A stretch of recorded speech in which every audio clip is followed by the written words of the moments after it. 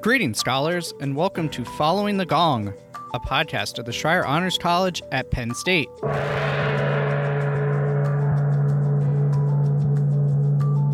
Following the Gong takes you inside conversations with our scholar alumni to hear their stories so you can gain career and life advice and expand your professional network.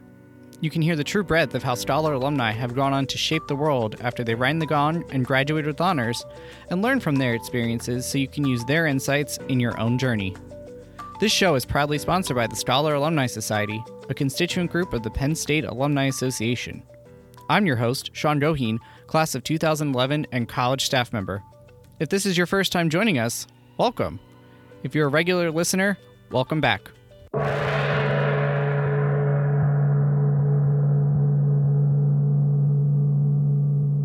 Jessica Paholsky, class of 2014, is a digital communications specialist at TE Connectivity in central Pennsylvania. She has previously worked in external communications roles in several industries, including magazines, travel, and education, both K-12 and higher ed. Jessica graduated from Penn State's College of Arts and Architecture and Belisario College of Communications with degrees in photography and visual communications, respectively, and completed her honors work in photojournalism and Italian. She is also the founder and creator of Once Upon a Pesto, a global cultural exploration of pesto-based recipes, including an upcoming cookbook. Jessica joins Following the Gong to talk about her experience in the arts and communications at a large public university like Penn State, the value of studying abroad and combining majors, and making connections on campus. She then provides insight into working in communications roles as both an individual contributor and team leader, as well as living and working in smaller markets like Hershey or Lewisburg. This episode is great for any scholar, especially any foodies, and particularly for scholars in the arts or communications fields. Her full bio and a detailed breakdown of topics discussed are available in the show notes on your podcast app. With that, let's dive into our conversation with Jessica Paholsky, Following the Gong.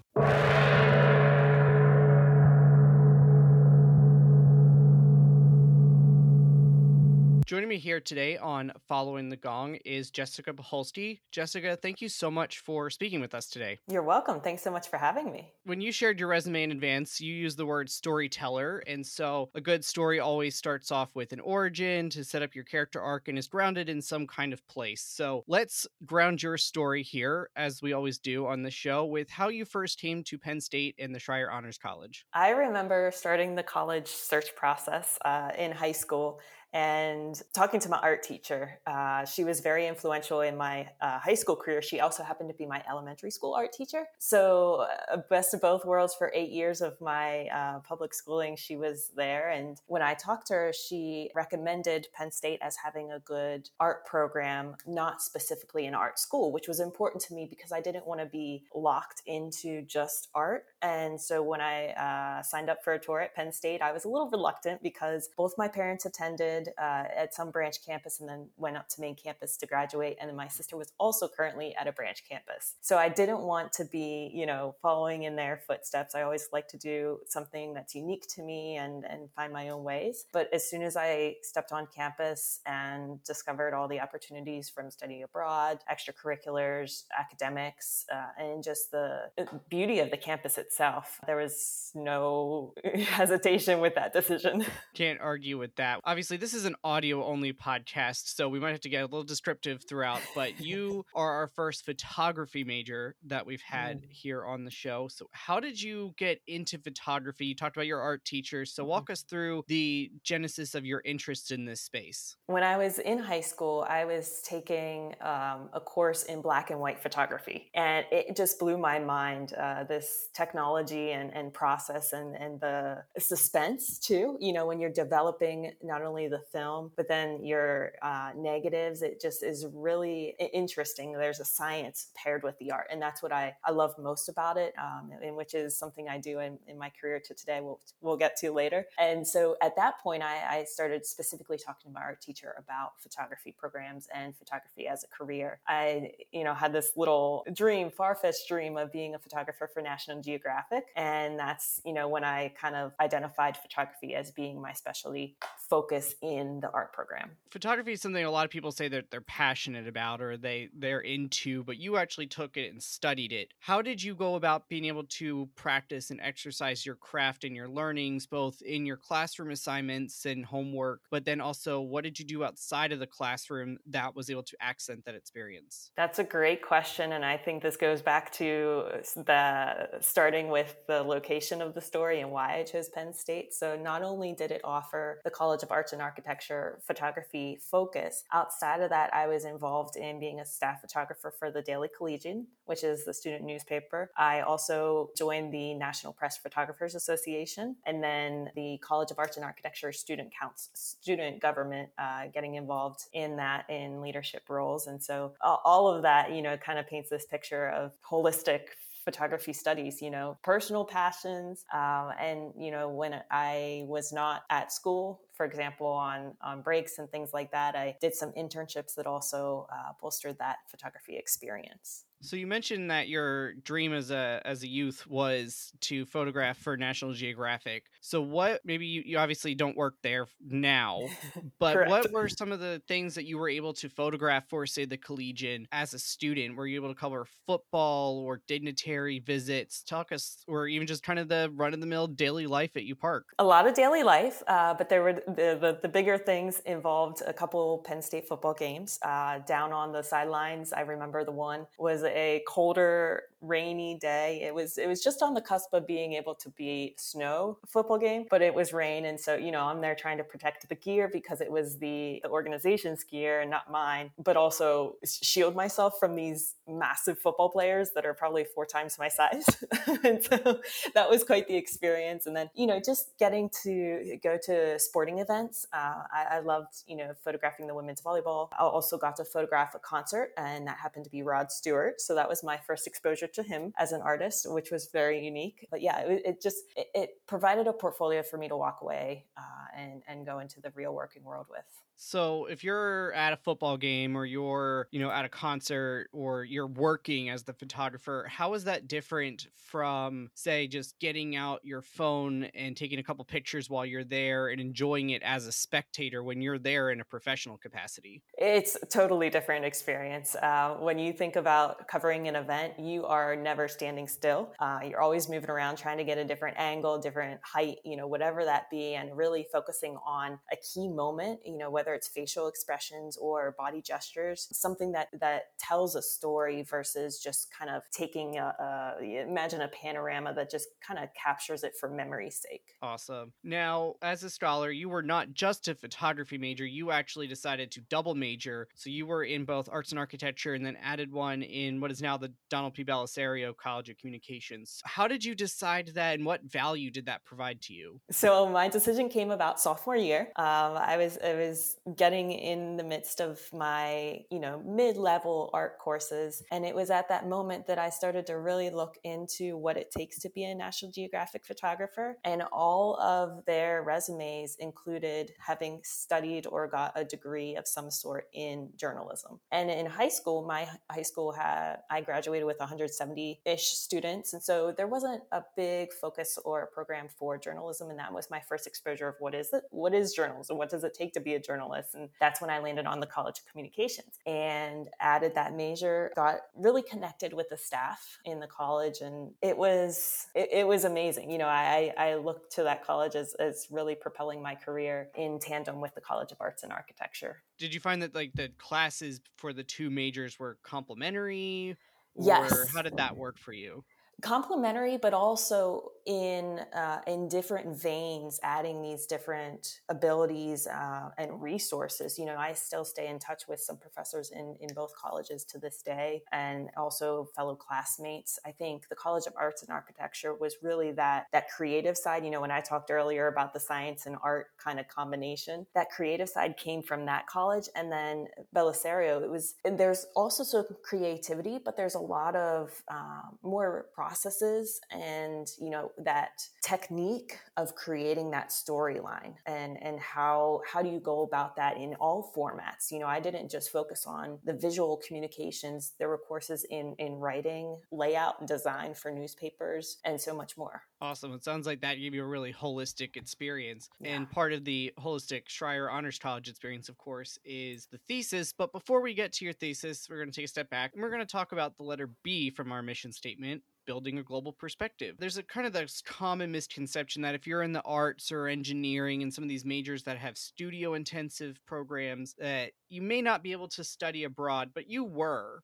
Can you tell Mhm. us about your study abroad experience and how it added to your experience as a scholar? Yes, so I did mention that studying abroad was one of the key deciding factors of which college I chose. And so when I landed on Penn State, knowing that they had ample options was a huge win. And then, getting involved in Schreier, and that emphasis on that part of it, really, it inspired me to take hold of it to the most. And so I started my study abroad experience after my freshman year in the summer, and that was 2011. I went on a 6-week homestay program in Puebla, Mexico. It had courses not only in art, but also Spanish language and history. We went to so many different places. Really, really neat. Stuck in my mind was Oaxaca.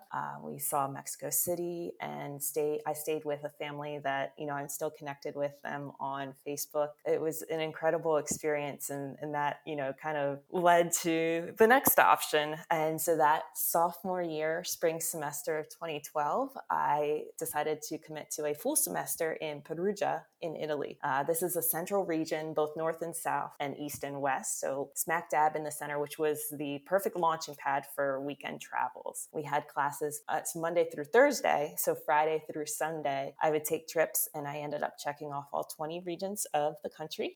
The regions are similar to our states, but went to all 20 of them and really got to live the gamut of Italian life that there is. There's so much diversity when you go north to south. And you think of Sicily kind of as its own country too. My courses there included photography, fresco painting, which happened to be in the basement of my apartment building. So I could go downstairs without leaving outside and work on my fresco painting. I also took art history that was focused just on Leonardo da Vinci. And so one of the excursions there, we went to Milan and saw the Last Supper painting, which was incredible.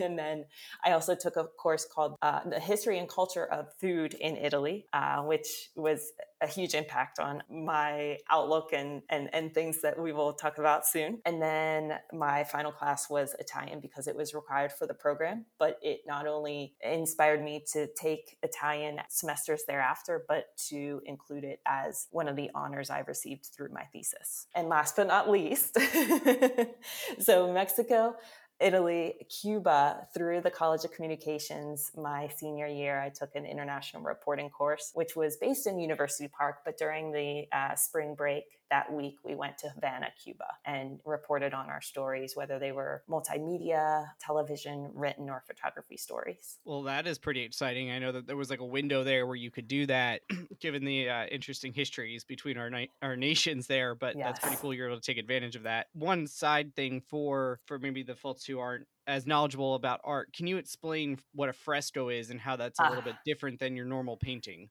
Of course, yes. The fresco painting is large scale, first of all, and multi-layered. It starts kind of with cement, and think of each layer of cement that you're painting onto a wall is more and more fine. So the first layer is like kind of like cement that you would be out putting down on the sidewalk, and then the next layer is a little less grainy, and then ultimately what becomes your painting surface is very smooth, white, and it can absorb those paints. And it's a very lengthy process because each layer obviously has to dry, but you have to be mindful of how dry your material is, because the more dry it is, the more likely it can flake off and leave you with starting from square one. Yeah, absolutely. If you want to see a good example of frescoes without having to travel too far, if you're at University Park, just go in the old main lobby during kind of Mm. normal business hours, and you can see some frescoes there right in the main part of the building that tell some of the history of Penn State and the origin of the university. So kind of get a feel of what Jessica's talking about there. Now, you did allude to kind of these intersections of art and language and food and culture and all the different pieces there. And you were able to kind of tie it all together in, of course, your thesis. You said you got honors partially in Italian. So why don't you walk us through your thesis experience from the genesis of what inspired your idea all the way to what I'm going to call the finished product? I was taking a multimedia course through the College of Communications, and that was my first exposure to video production. And that was really, to me, it caught me off guard because all along here I'm thinking photography, National Geographic photographer, but here video is, and it's this whole nother world that it just intrigued me so much that I decided that was going to be the actual project for my thesis. I love this ability to combine both the visual aspect of photography with the audio, like this podcast, and put it together in a story that's woven. And so then, I was like, what do I do a video about? It could be anything. And I was talking to one of my professors, the late Kurt Chandler, who, a huge inspiration to so many students at Penn State. And he provided me, knowing my interests and my study abroad in Italy, he provided me a book called Extra Virginity by Tom Mueller. And it's about the false marketing that's in the world of olive oil production. As I was reading it, I just thought that is really neat. How cool would it be to track the production of olive oil from a small farm in Italy and then trace it to where it's sold in the United States and how it's consumed in a family's home, to show that that is what is meant to be extra virgin olive oil and not something that you go to, a non-brand name that's has on the label olives are from Spain and Portugal and Italy and all these other places. That means they have to be transported somewhere, which means it cannot be fresh. And so that is essentially what my thesis became, a mini documentary of a olive grove and the production there in Pacciano, which happened to be in the same region where I studied abroad, found where they sell it in Maryland, which was not too far from my hometown, and then tracing that to the customer's table. So was your experience with that one, that was not typical for what your standard non-expert consumer would experience, just going and buying, insert store name brand olive oil here. Is that what you found? Yes, it's a very it's a wonderful experience. It's so many senses are involved, because when you smell the olives as they're being crushed at the olive grove, you see the care that the family puts into it, and how that fresh quality has to be maintained. The difference between if you're looking at one of their bottles versus a normal bottle in the grocery store, which there's nothing wrong with getting that kind of stuff, because it's great for when you're cooking, because the chemical bonds break down anyways under heat. So when you're comparing these two bottles, the fresh, true extra virgin olive oil bottle will often have a crushed on date. That way, like there's full transparency behind those bottles. Whereas other bottles, it's marketing. They want to sell their product, make the most money, spend the least in it. And so sometimes, it's maybe not very clear on the front of the bottle, but on the back of the bottle, you might see that there's actually a combination of olive oil and something of lesser quality that allows them to produce more at a less cost, but could be canola oil or vegetable oil. It kind of dilutes it down. As you're talking about this, you're making me think of like a lot of the brown liquors, like bourbon and whiskey, and kind of the same vibe going on there. But I have to ask, because you talked about cooking, so what would this kind of small batch, almost farm to table or pretty close level olive oil, what would that be best for compared to just, the kind of the average bottle you might purchase at the grocery store? Mm-hmm. So average bottle, use that for cooking. Chemical bonds are going to break down. Save that really good stuff for dipping olive oil, dipping bread in. You think of certain restaurants like Macaroni Grill or something like that, Carrabba's. They have that plate of olive oil you dip the bread in. Something like that, you're really going to get the full taste out of it. Or also drizzling as a finish oil. Say you cooked vegetables or grilled some chicken. When you serve it on the plate, just drizzle that olive oil on top, and you get full flavor effect and full benefits. They really tout the benefits of antioxidants, because you think olives are a fruit. It's a fresh fruit juice. Well, I just learned that. If you're listening to this, I hope you just learned something too, or maybe you already knew that. I didn't realize olives were fruits, so I was today years old but I learned that. Now, going to the technical side of this, before we move on to your career, Jessica, you mentioned you had a course on videography, on video production, but how did you learn all of the different skills? Because even just making a small, how was like probably 15-minute documentary you made, I imagine 6 minutes. Yeah. So there's a lot of skills from the storyboarding through the editing and your premiere. So how did you pick up all of those necessary skills along the way? It's funny you mentioned Premiere. That is the kind of king of video editing, but it is not what I have initially learned. At the time, we were learning in our courses Final Cut Pro, and so for me, I learned that program in class, but outside of class, I did several internships. Some of them were strictly photography. Some were a little bit more. I interned with a local nutrition company.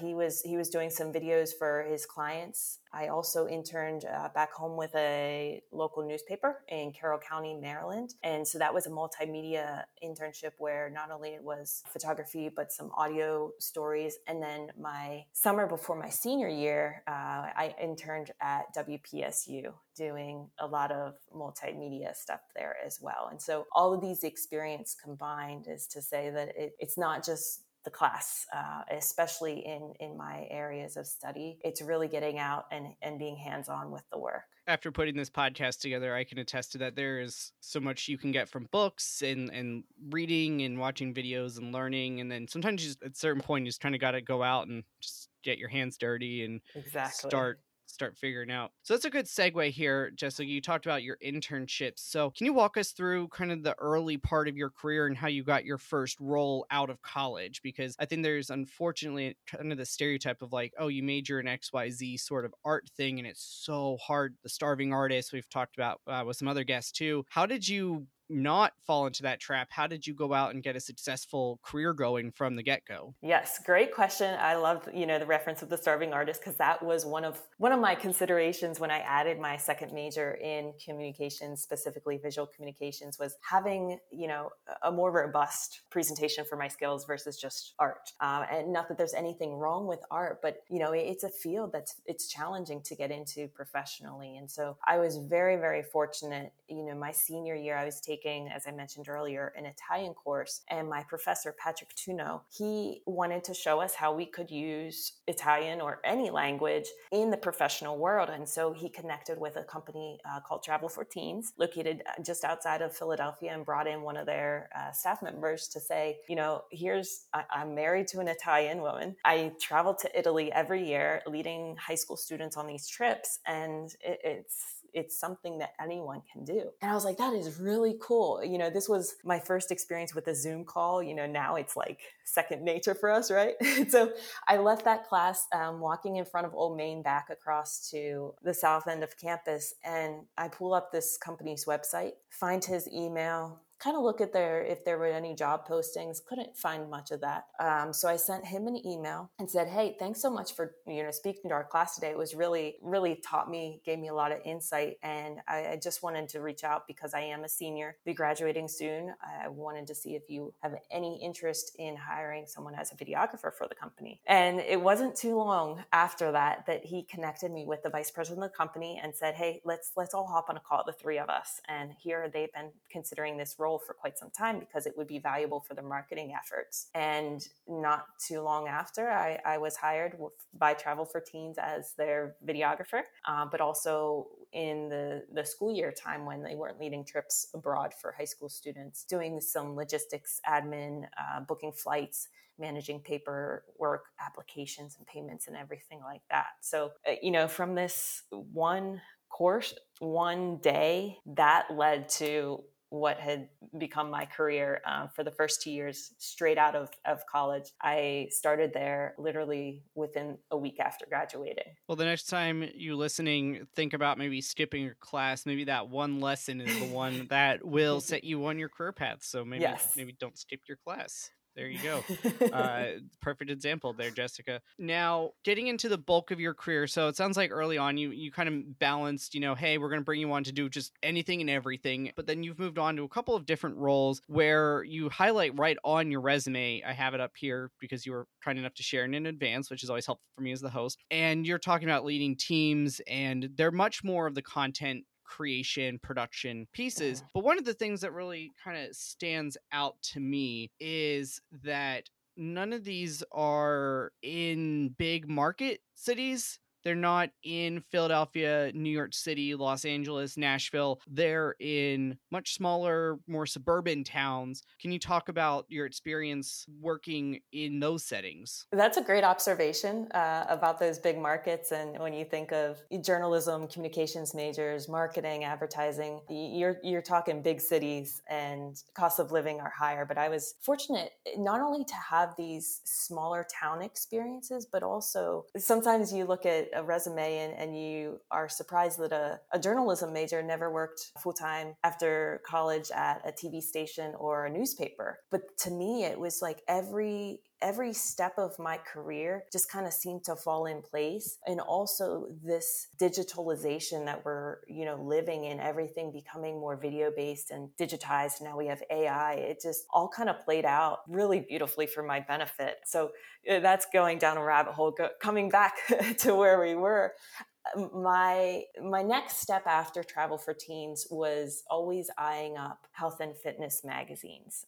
So not quite National Geographic, but another side passion of mine is fitness and well-being. And so that's when I identified Rodale, which is the publisher at the time for Men's Health, Women's Health, Runner's World, Bicycling, and a couple other magazines. And so I found they had an opening for a video producer for Men's Health magazine. I applied, and as the company's kind of mission and vision is to be based in a rural setting, that company was headquartered in Emmaus, Pennsylvania, which is in the Lehigh Valley near Bethlehem and Easton, PA. So that led me to my next career experience. I advanced there and eventually led a team of 4 videographers working under different magazine titles, including Prevention, Organic Life, Runner's World, and Bicycling. And so from that smaller town, I moved a little northwest to Lewisburg, Pennsylvania, working at Bucknell. That transition occurred because, as I mentioned,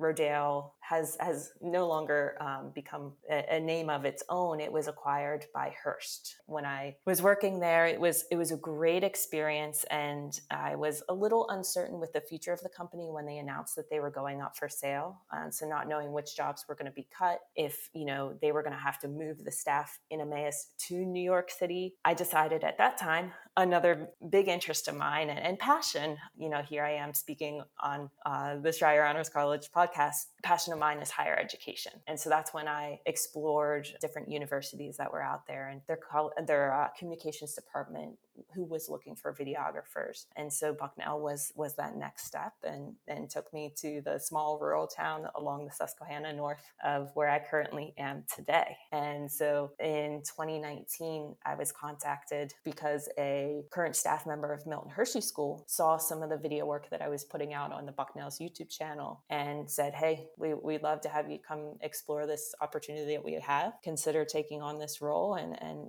see if it's the right fit for you.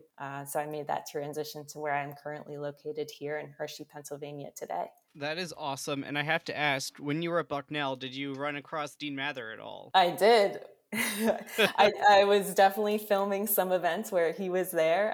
You think graduation or commencement a couple times too. He was definitely present. We never interacted, but when I saw he became the dean for SHC, I was like, what are the odds that you go from being so close and then having such a close connection to a university? That's hilarious. And if you're listening, you're like, Sean, Jessica, what the heck are you talking about? Go back and listen to episode 31 with Dean Mather. He was the dean of engineering at Bucknell before he came home to Penn State. So go listen to that one when you're done with this episode. So shameless, not so shameless plug there. Now, you've worked for, let me get this right, just to summarize, Your Hmm. the past couple minutes here for our listeners, you've worked for a travel agency, particularly aimed at teenagers.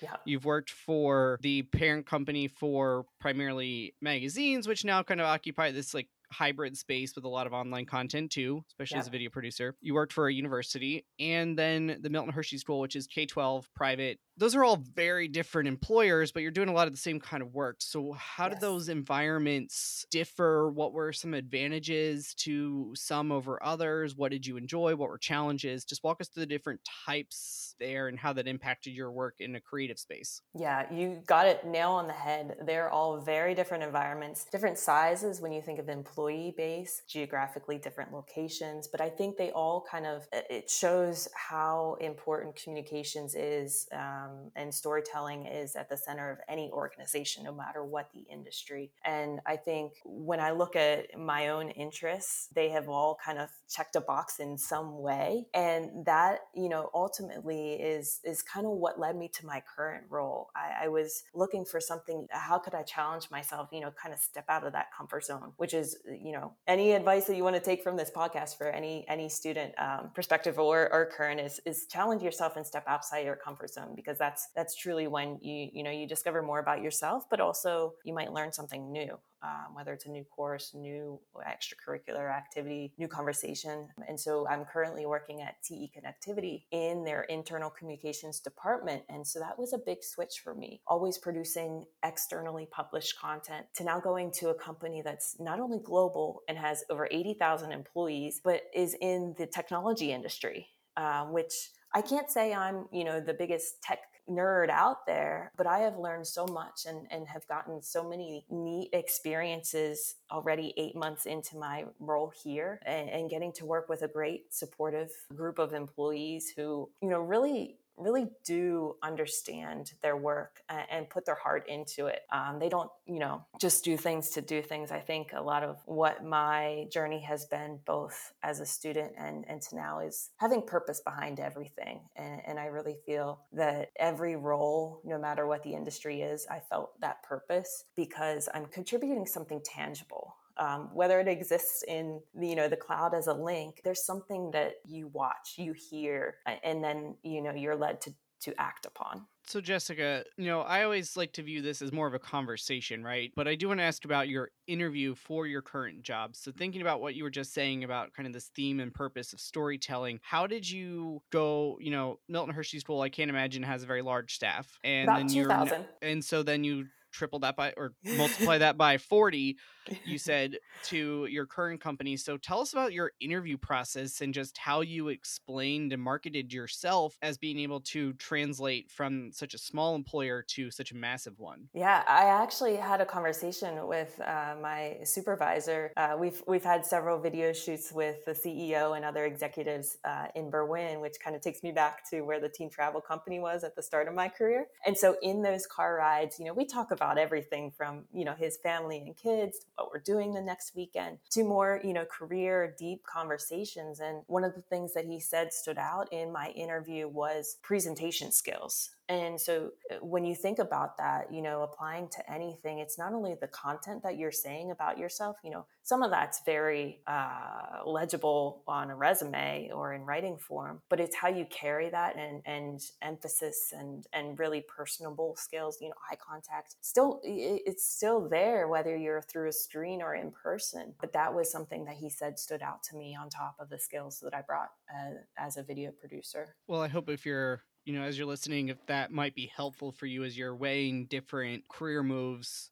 Some things transcend companies and sometimes even industries. I think presentation skills, being able to communicate and just interact with other people, knowing how to write a good email, I'm sure, those sorts of things. Believe me, I'm sure you and I have both seen probably a lot of badly written ones. So, these basic skills, make sure you're working on them. Now, Jessica, I mentioned this a little bit as I was going through your resume. I really liked that you highlighted the roles where you led teams and the size of the teams. So how did you go about getting the skills to lead the teams to complement all of the technical ones that you have as a photographer, videographer, or even an animator, which I saw that you had on here as well. Walk us through that process of how you picked up the skills necessary to lead a team of creatives and not just be an individual contributor creator. Yeah, great question. And I think that's something that any prospective student, current student, alum, professional, there's always that aspiration to be a leader. And there's a lot of noise out there about what it is to be a good leader and what poor leadership looks like, what soft skills are needed for good leaders. And I think it's kind of like this puzzle of when the major things, what it takes to be a good leader is good communication, empathy, listening skills, but also beyond that, it's using your own experiences to notice so and so is a good leader, so and so is a good leader. I really like this about this person's leadership skills and that about this person's. And how do you combine the best of all of these influences to make it one of your own? And that, can really kind of set the stage for you to be a unique but successful leader. I think that is very good advice. Now, speaking of being creative and kind of the individual contribution side of things, it is not at all surprising that you have a side hustle. So, can you tell us about this project that you've been working on and, going back to your thesis, I guess, but walk us through what inspired you to take on all this extra work outside of your day job?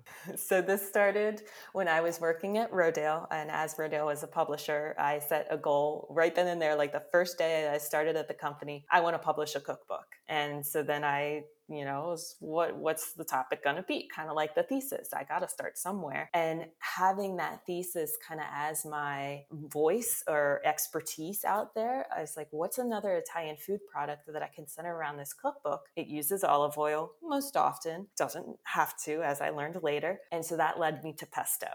So I created a brand called Once Upon a Pesto and started creating recipes. Every weekend I was writing out these recipes, going to the store, getting the ingredients, making it, taking the photographs, and then at the end in the evening, as I'm enjoying these different dishes that I've created, writing up like blog posts. And so I did that up until I made 50 different pestos, each used in 2 different ways. And so at that point I said, okay, I got to reel this in. I have so many different pesto ideas. What am I going to do with it? And if I stop creating these pestos, well, my blog's going to look dead because there's going to be, dates on there and it's just going to stop. So that's when I reassessed, looked at the content that I had, skimmed down and made it 40 recipes, but then spotlighted them on a more of a portfolio website style. And, this experience, not only did it put to use my photography and communication skills, but it also taught me and propelled me into the world of web design. OnceUponAPesto.com became kind of the hub of my content, but then I was exploring social media. And again, I picked up this other skill that, kind of self-taught and was very beneficial to growing a following, which was the number one tip that I got out of my connections at Rodale. Although I didn't publish the cookbook then, all of them said the big thing is getting that following. And so I'm proud to say that I have over 17,000 followers on Instagram to date. I also have presence on TikTok, Twitter, Facebook, and YouTube. And so at this point I have a publisher and it's taking form. I've already actually started writing content for edition number 2. And it's really, if I had to describe it in a nutshell, it's recipes that teach you, whether you're cooking them or not, teach you about different places around the world and the culture and food history behind them. So you think about that Italian course that I took when I was studying abroad in Perugia, and that was at the time, this in the back burner, something that led directly to Once Upon a Pesto. Well, that is really exciting. And you heard the links. I'm sure those also be in the show notes so you can give Jessica and her page a follow on the platforms that you use. But I have 2 questions to follow up, Jessica. One is on the food and one is on the content and strategy. So I'll just get the food one out of the way first. How did you not get sick of eating pesto based food every weekend for who knows how long? It was a good couple years. I did not get sick of it because the idea is that pesto isn't just basil and pine nuts, nor is it just used on pasta. And so the pestos I was making, it could be based with fruit like bananas and cantaloupe. It could be spices and herbs like rosemary, or general spices that was inspired by Morocco, or vegetables from okra, which you could turn your nose up, but until you have okra pesto, it's something unique to try. Corn is another pesto. And so all these various ingredients, there really was no repetition with my pesto making. So I'll admit, my question came from a spot of thinking pesto is purely based from the basil and pine nut. So can you define pesto for us? Sure, and that is a very normal understanding of pesto, and that kind of goes back to why I chose olive oil as my thesis and pesto as this side hustle is misunderstandings and bringing to light the truth behind certain food products. So pesto, when you look at the root word in Italian, pastare is a verb that means to crush or to grind, and so in no way does it say you have to use an herb, you have to use a cheese, you have to use a nut. Nope. It's just the process. And so what's a tool that, back in the Middle Ages they used to make such a sauce? The mortar and pestle. Pesto, pastare, they all sound the same. And that's true because pesto comes from that same verb. It's that tool that crushes the stuff in a stone, often a stone or marble bowl. It's used in pharmaceuticals as well. But, you can make pesto even today using a mortar and pestle. This all makes sense as soon as you said it. I could tell where you were going with the mortar and pestle as soon as you were talking. I was like, oh, I know where this is going. That is fantastic. And again, I'm learning a lot talking with you, and I hope you listening are picking up a few things as well if you weren't familiar with this, which it sounds like you might not be based on the fact that you are writing this book to help illuminate these things for us. Mhm. Now, on the strategy and content side, if you watch somebody on YouTube, there's kind of this playbook. They start building their channel, and then, oh, they have a Patreon, and they start selling merch. And then maybe if they get really big, they have a TV show, or there's a book, or there's these multifaceted income streams that they develop. Did you just say, hey, I want to do this thing with pesto and see where it goes? Or did you have like a playbook from the beginning of like, okay, at every stage, if I check this off, I want to do this next?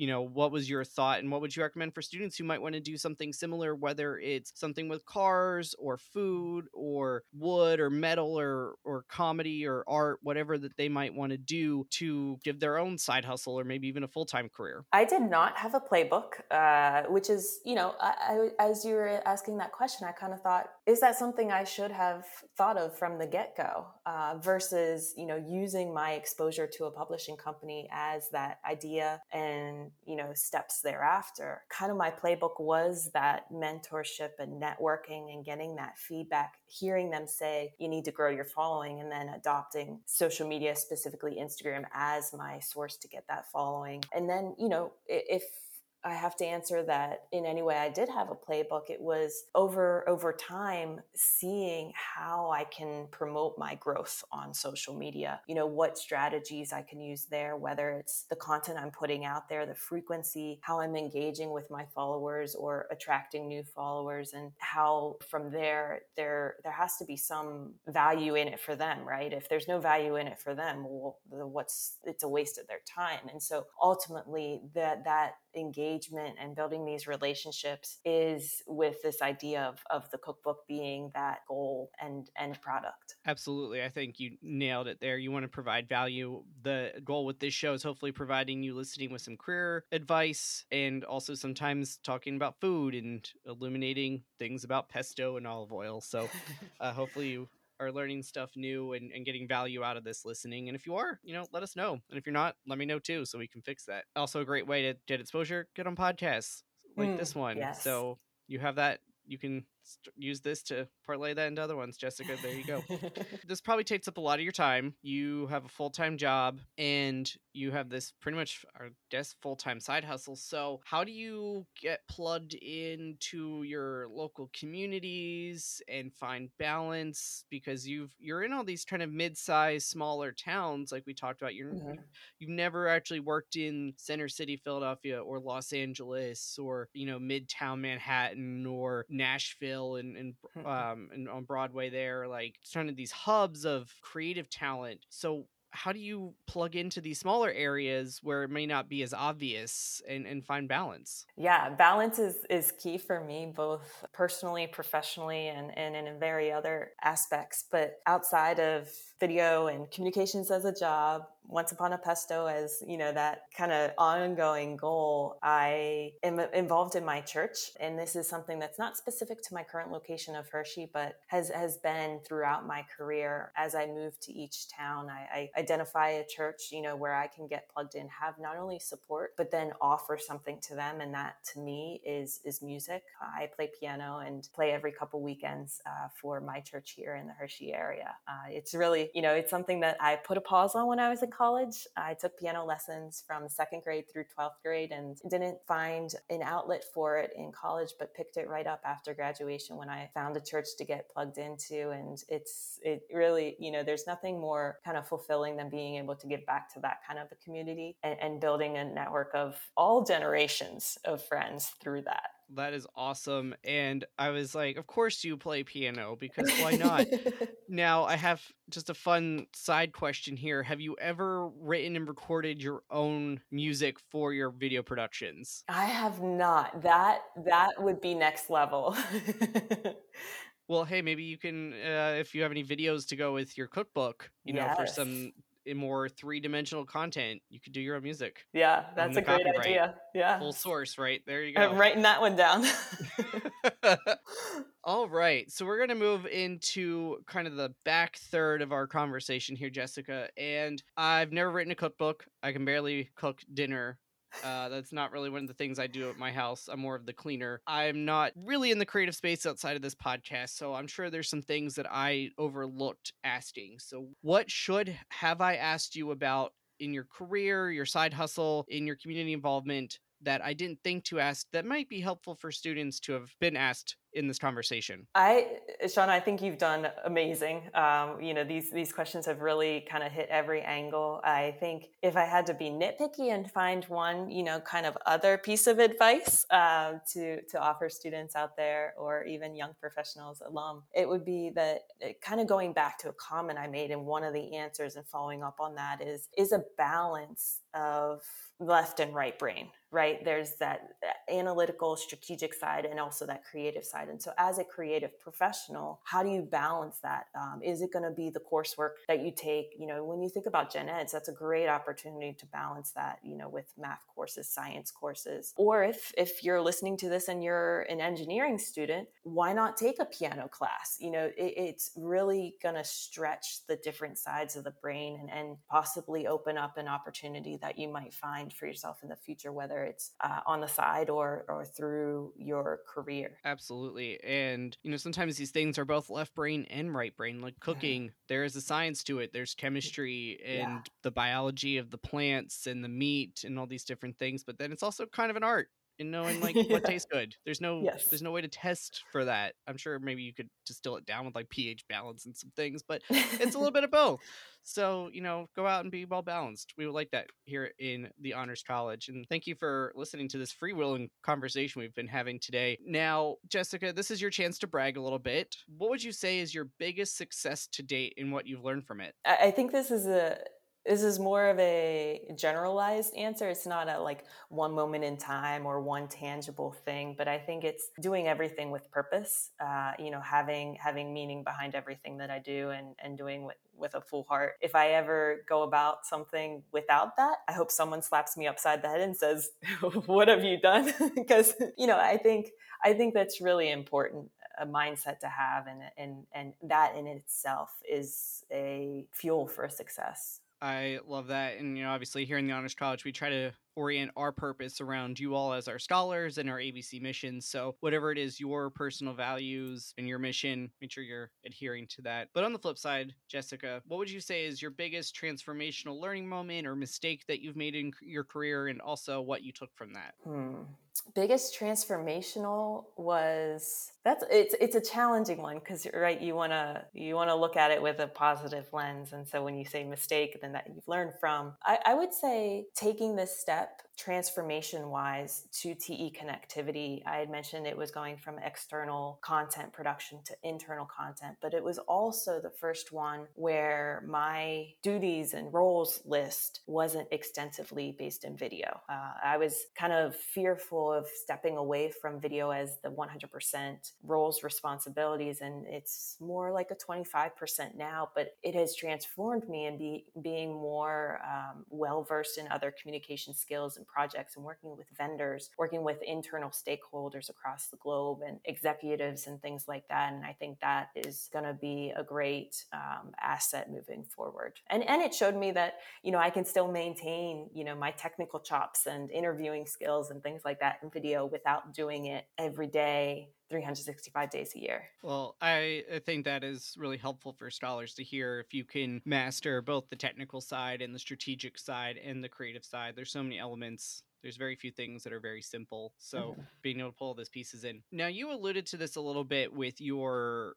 Once Upon a Pesto part of the conversation, and that was mentorship. And you mentioned that you got some great advice about growing your following and picking the right platform, whether it's Instagram, YouTube, or the dozen other different platforms that you can build an audience on. But how do you approach mentorship overall, whether it's you being the mentee and getting advice and being taken under a wing, but also how do you support mentees that come to you looking for advice? Mm-hmm. There's two main avenues that I've definitely taken advantage of mentorship, both as a mentee and a mentor. The first avenue is professionally, both at Milton Hershey School and at TE Connectivity. There's a very well-developed mentoring program. At Milton Hershey School, it was with students and staff, and so I got to be a mentor for students in high school, and that really kind of propelled me to challenge myself of what is it like to be that mentor that I would want to have if I were a freshman in high school. Living away from home at a school where, I might not be as familiar with the environment. And on the flip side, here at TE, I'm being mentored by another staff member through a program in our organization that just launched called Navigate. And it's not only mentorship, but it's also access to professional development learning. It's a way to kind of look and map out your journey. As roles you might want to work towards in the future. And then on the second side, so I said professionally, also on the other side is through my alma mater. Whether it's the Belisario College of Communications or Schreier's, there are many opportunities to serve as a mentor, and also that network to be mentored by other alum, whether they're older or younger. I think everyone can learn from and offer something to anyone else. Excellent. Not every company has those kind of formal mentoring programs, but if they do, definitely take advantage of those. And Mm-hmm. thank you for the shameless plug for our programs here in the Schreier Honors College. And most colleges at Penn State, most campuses have some form of mentoring program that you can leverage no matter where your primary academic home is, in addition to our programs here in Schreier. Now, Jessica, just for some fun questions here at the end, are there any professors or friends from your time in the Honors College that you want to give a shout out to? Yes, absolutely. I mentioned a couple, and so I'll kind of go in order of how I mentioned them and add a third one in there. So the late Kurt Chandler in the College of Communications, exposing me to multimedia and just being such an inspiration and real living example of what storytelling and journalism is like. And then moving over to the College of Liberal Arts, Professor Patrick Tuno, he's also involved in their global engineering department. It was that class and that specific day that exposed me to what became my first job out of college. And last but not least would be Randy Plug in the College of Arts and Architecture. He's since retired and is living the wonderful life of retirement, which I hear, every so often we connect. But he was a professor in art history and really the ignition behind my study abroad experiences. Every time I would walk into his office, the staff would welcome me. They knew exactly who I was, and they're like, "Oh, are you talking about Mexico? How's Italy coming along?" And he's there every step of the way. He and his wife have led trips in Italy, and so that was near and dear to him. And so he really, saw that through for me. Awesome. And if you are looking to study abroad, don't forget, in the Honors College, we have travel grants specifically earmarked to help you study abroad. So come talk to us. You want to talk to Sarah Lyle Combs, who oversees our international programs. She is wonderful, and she can help you figure out how to access those funds. So not so shameless plug there. Jessica, as we're wrapping up our time, is there any final pieces of advice, whether it's career specific, making the most of your time at Schreier and at Penn State, or otherwise, that you wanted to leave our scholars with today? I think I would just reiterate the advice that I've said before of, finding balance between some science-based stuff and some art-based stuff, but also finding your purpose, doing things with a purpose, and also stretching yourself, challenging yourself, pushing yourself outside your comfort zone. One kind of like example of that, I guess a living example, is that I was voted the most shy in high school for my senior superlatives, and now here I am interviewing for several years now with the camera in front of my face and, miking people up, and it's like second nature to me to be so interactive with people, no matter, what their title is in an organization of 2,000 to 80,000 employees. That is great. And obviously today you got to be on the other side of Yes. it, get interviewed. So you went from that to this. So I would call that a win. If a scholar wanted to reach out to you and learn more about your career, or if they're also interested in Once Upon a Pesto, how can they connect with you on these different platforms? On social media, I am at Once Upon a Pesto. You can also find my pesto recipes and all of that information at onceuponapesto.com. Excellent. And speaking of food and flavors, we always wrap up with this question, and I hope you have a good one ready. If you were a flavor of Berkey Creamery ice cream, Jessica, which would you be? And most importantly, as a scholar alumna, why would you be that flavor? I would be monkey business. And that is because not only was I born in a year of the monkey, when you think about the Chinese New Year, I also, did some thinking, and monkeys are unique. They're kind of going back to the last response. They're sociable. They're very, interactive with people, but also they have a playful humor side to them. And that's something that I think comes through with my content on Once Upon a Pesto, that, there's purpose and seriousness to it, but it's also fun and childlike, some humor added in there. So yeah, who doesn't love banana ice cream with some other stuff added in? I was going to say, I literally was pulling up the Creamery website while you were answering that question. For the record, it is defined as banana ice cream with peanut butter swirl and chocolate chips. So I think you nailed that one on there with your description. Thank you. Jessica Paholsky is a content creator by day in her jobs, doing great stuff for different sized companies, universities, schools, who knows what's next. And then she's also a content creator and cookbook author by night, focusing on pesto. I learned a lot about pesto and olive oil from your thesis, so really cool to hear how your thesis is still influencing your career a day or a decade later. So yeah, I think that's pretty cool when those stories come up, and doesn't have to. Your thesis does not have to do that, but it is pretty cool that yours did, Jessica. I want to thank you for coming on Following the Gone today and sharing all of your really helpful advice for students who are in the arts, who are in communications, who are even in cooking. I really appreciate all of your time and insights today. So thank you. Thank you so much for having me. I really hope, anyone listening gets something out of this, and wish you all the best in your future episodes.